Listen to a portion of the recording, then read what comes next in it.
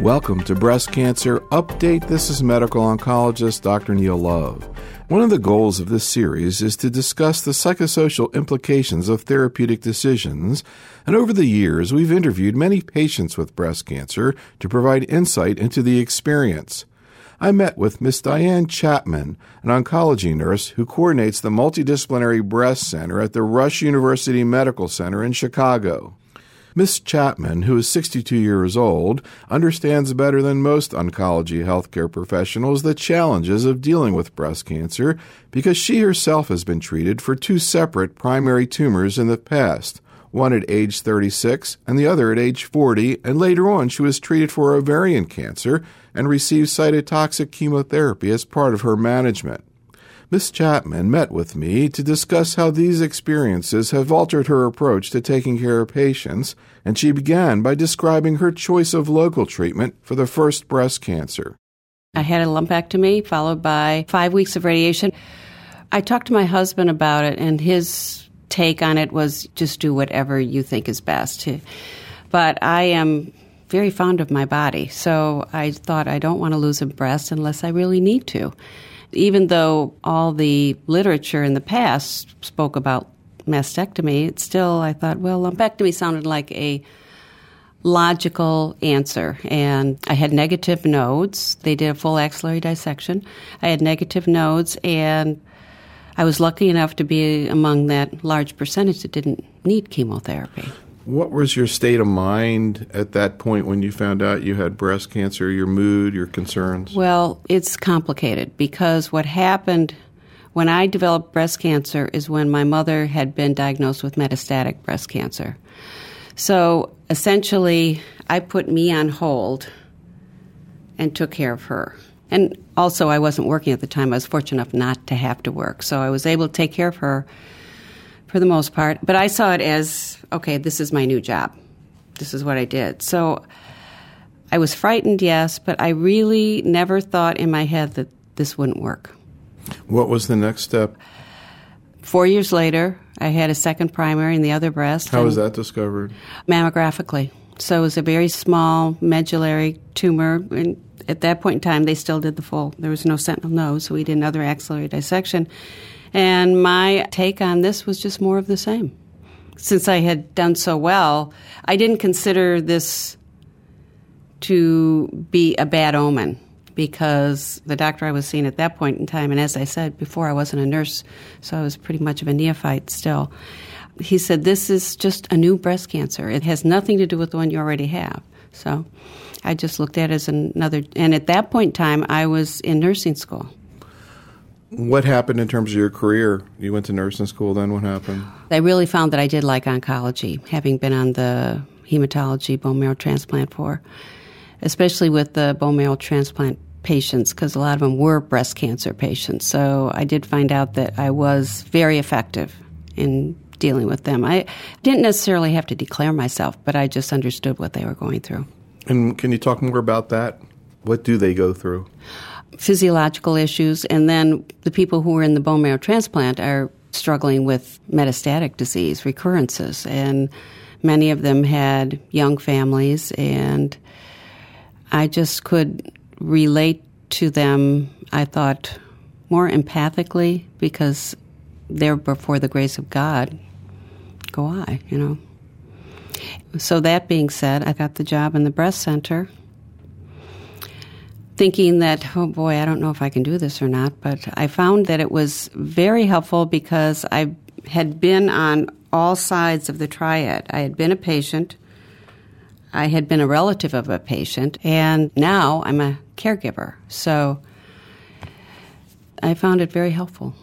When you see women who are initially diagnosed with breast cancer, what are some of the issues that they're facing in terms of, let's say, psychosocial issues, and what are your insights about it based on your experience?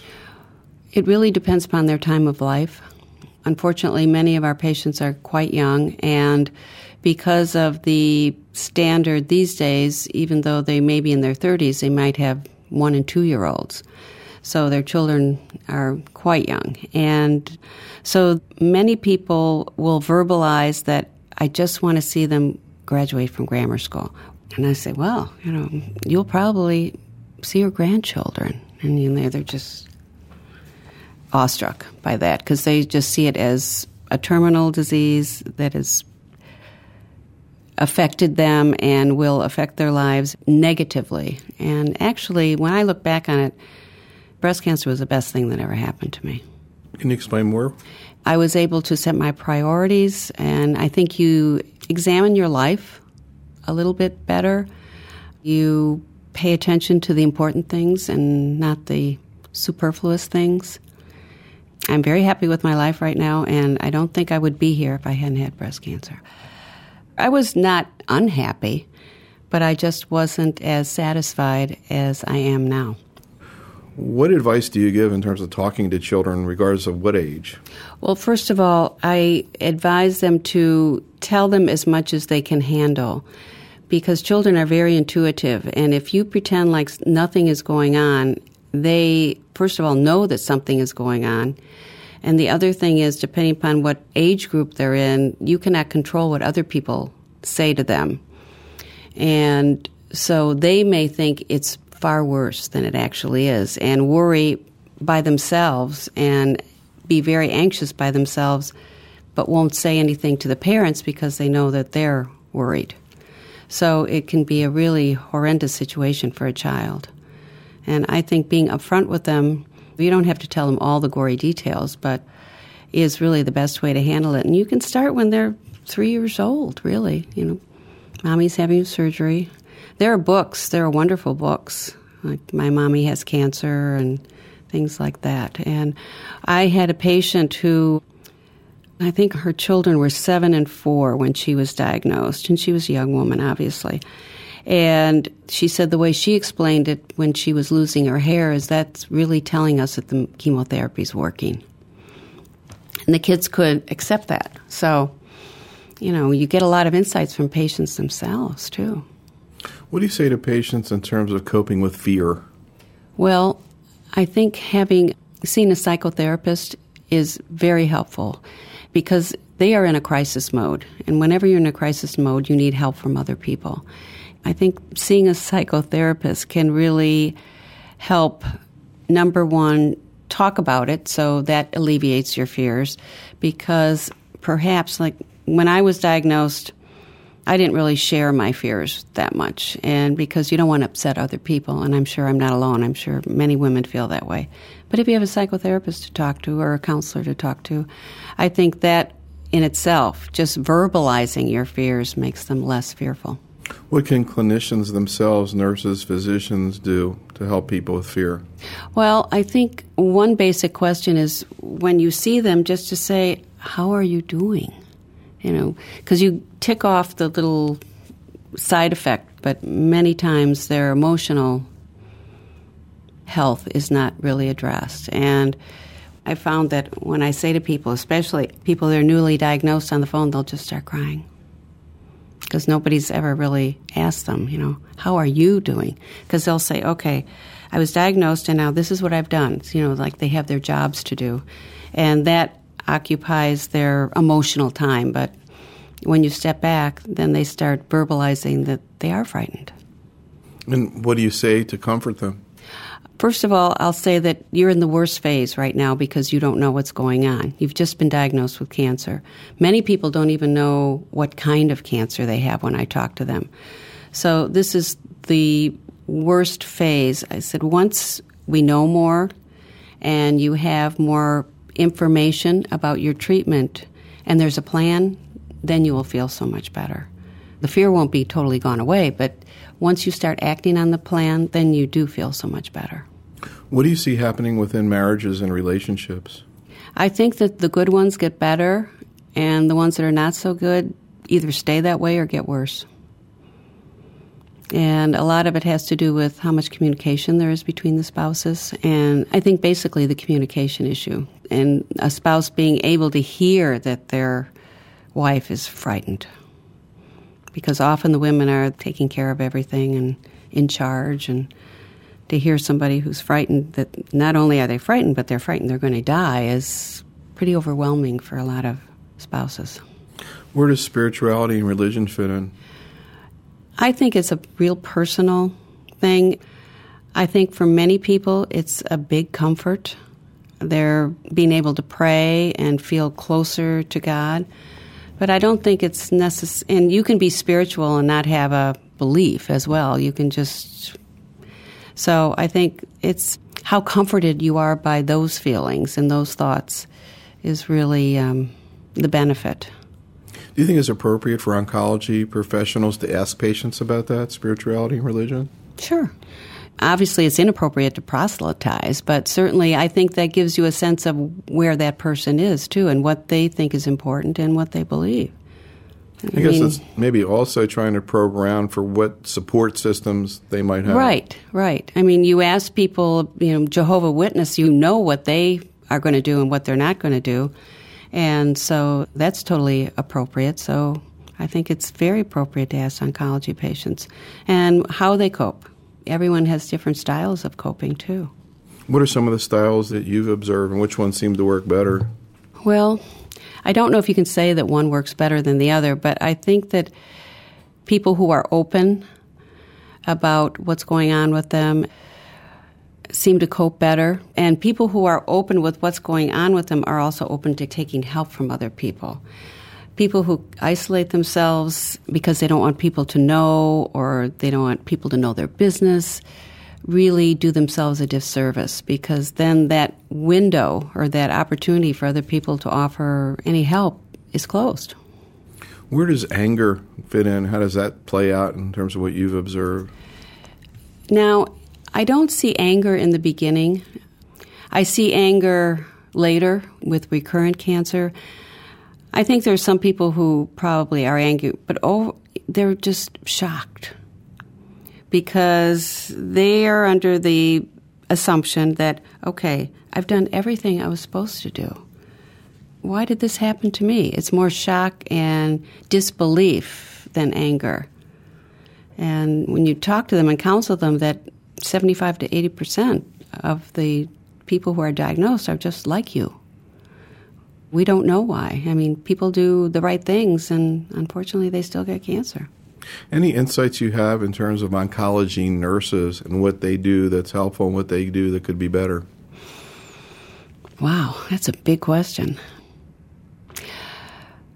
One of the things that I think has been diminished is the oncology nurse's ability to listen. They've become more busy.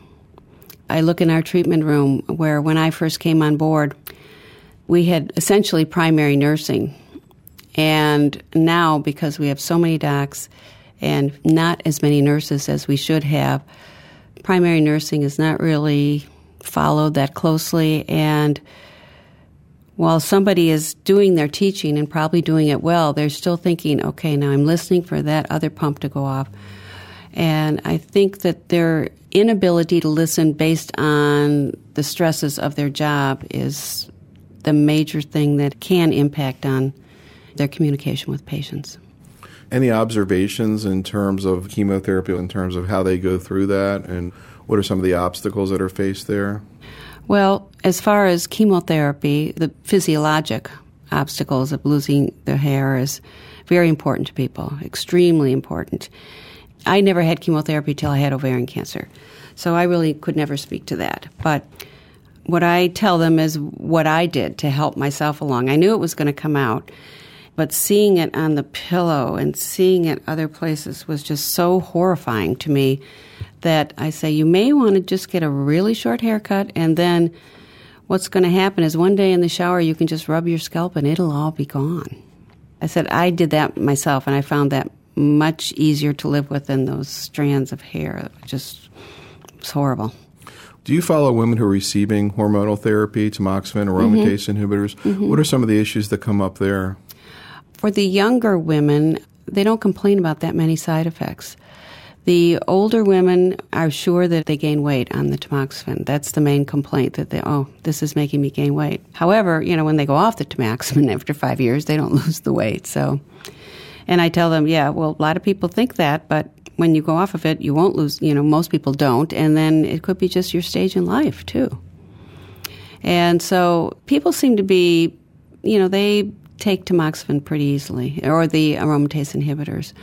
The main drawback with aromatase inhibitors are the joint pain that's associated with it, but it's not enough for most people to stop taking it. What's the typical syndrome that you observe? It seems like it's pain in their legs. One woman just said, I can't do this anymore. She just stopped. But most people will just kind of go with it. And nonsteroidals. I'm curious what your thoughts are about the Oncotype DX assay that's recently kind of come into clinical practice and how you've seen that play out. I think it's great because you were giving chemotherapy to people who didn't really need it. Can you kind of take a step back and talk a little bit about what the test is and how it's utilized? The Oncotype DX is used for women who are ER positive, node negative, have early stage breast cancer. And the premise behind it is that some women can be treated very well with just tamoxifen. Some women absolutely need chemotherapy and tamoxifen, and then, of course, there's that gray area. We've had surprises, so 0.5 millimeter tumor, low S phase, looked like things were okay and would not give that woman chemo. But when you do Oncotype DX, she comes up in the worrisome category. And those are advances that really are marvelous. They're just marvelous, I think. Because you also, on the opposite side, are not exposing them to the side effects of chemotherapy if they don't need it. And I guess one of the things that's always been vexing about that in these women with hormone-positive or ER-positive, node-negative tumors is the thought that maybe chemotherapy will have a little bit of benefit, and it's so tough for a patient to turn down. Mm-hmm. Well, there are some patients who are so risk-averse, it won't matter. They can be in the 11% category and they still want chemotherapy because you can talk all you want, but they have a preconceived notion of their risk that they find acceptable. Do you see women feeling more reassured when they have a low recurrence score Yes. about letting go of the chemotherapy? Mm-hmm. Mm-hmm. In general, the women who come into the low-risk category are exquisitely relieved for the most part. I'm not talking about the subset of the people who are risk-averse. And also, you can quantify it instead of saying, well, statistics show. You have something that you can show them that makes sense to them, and it's like a diagram, more or less. And so I think that they believe it rather than if we're just having this conversation. If they can see something that shows them, they believe it.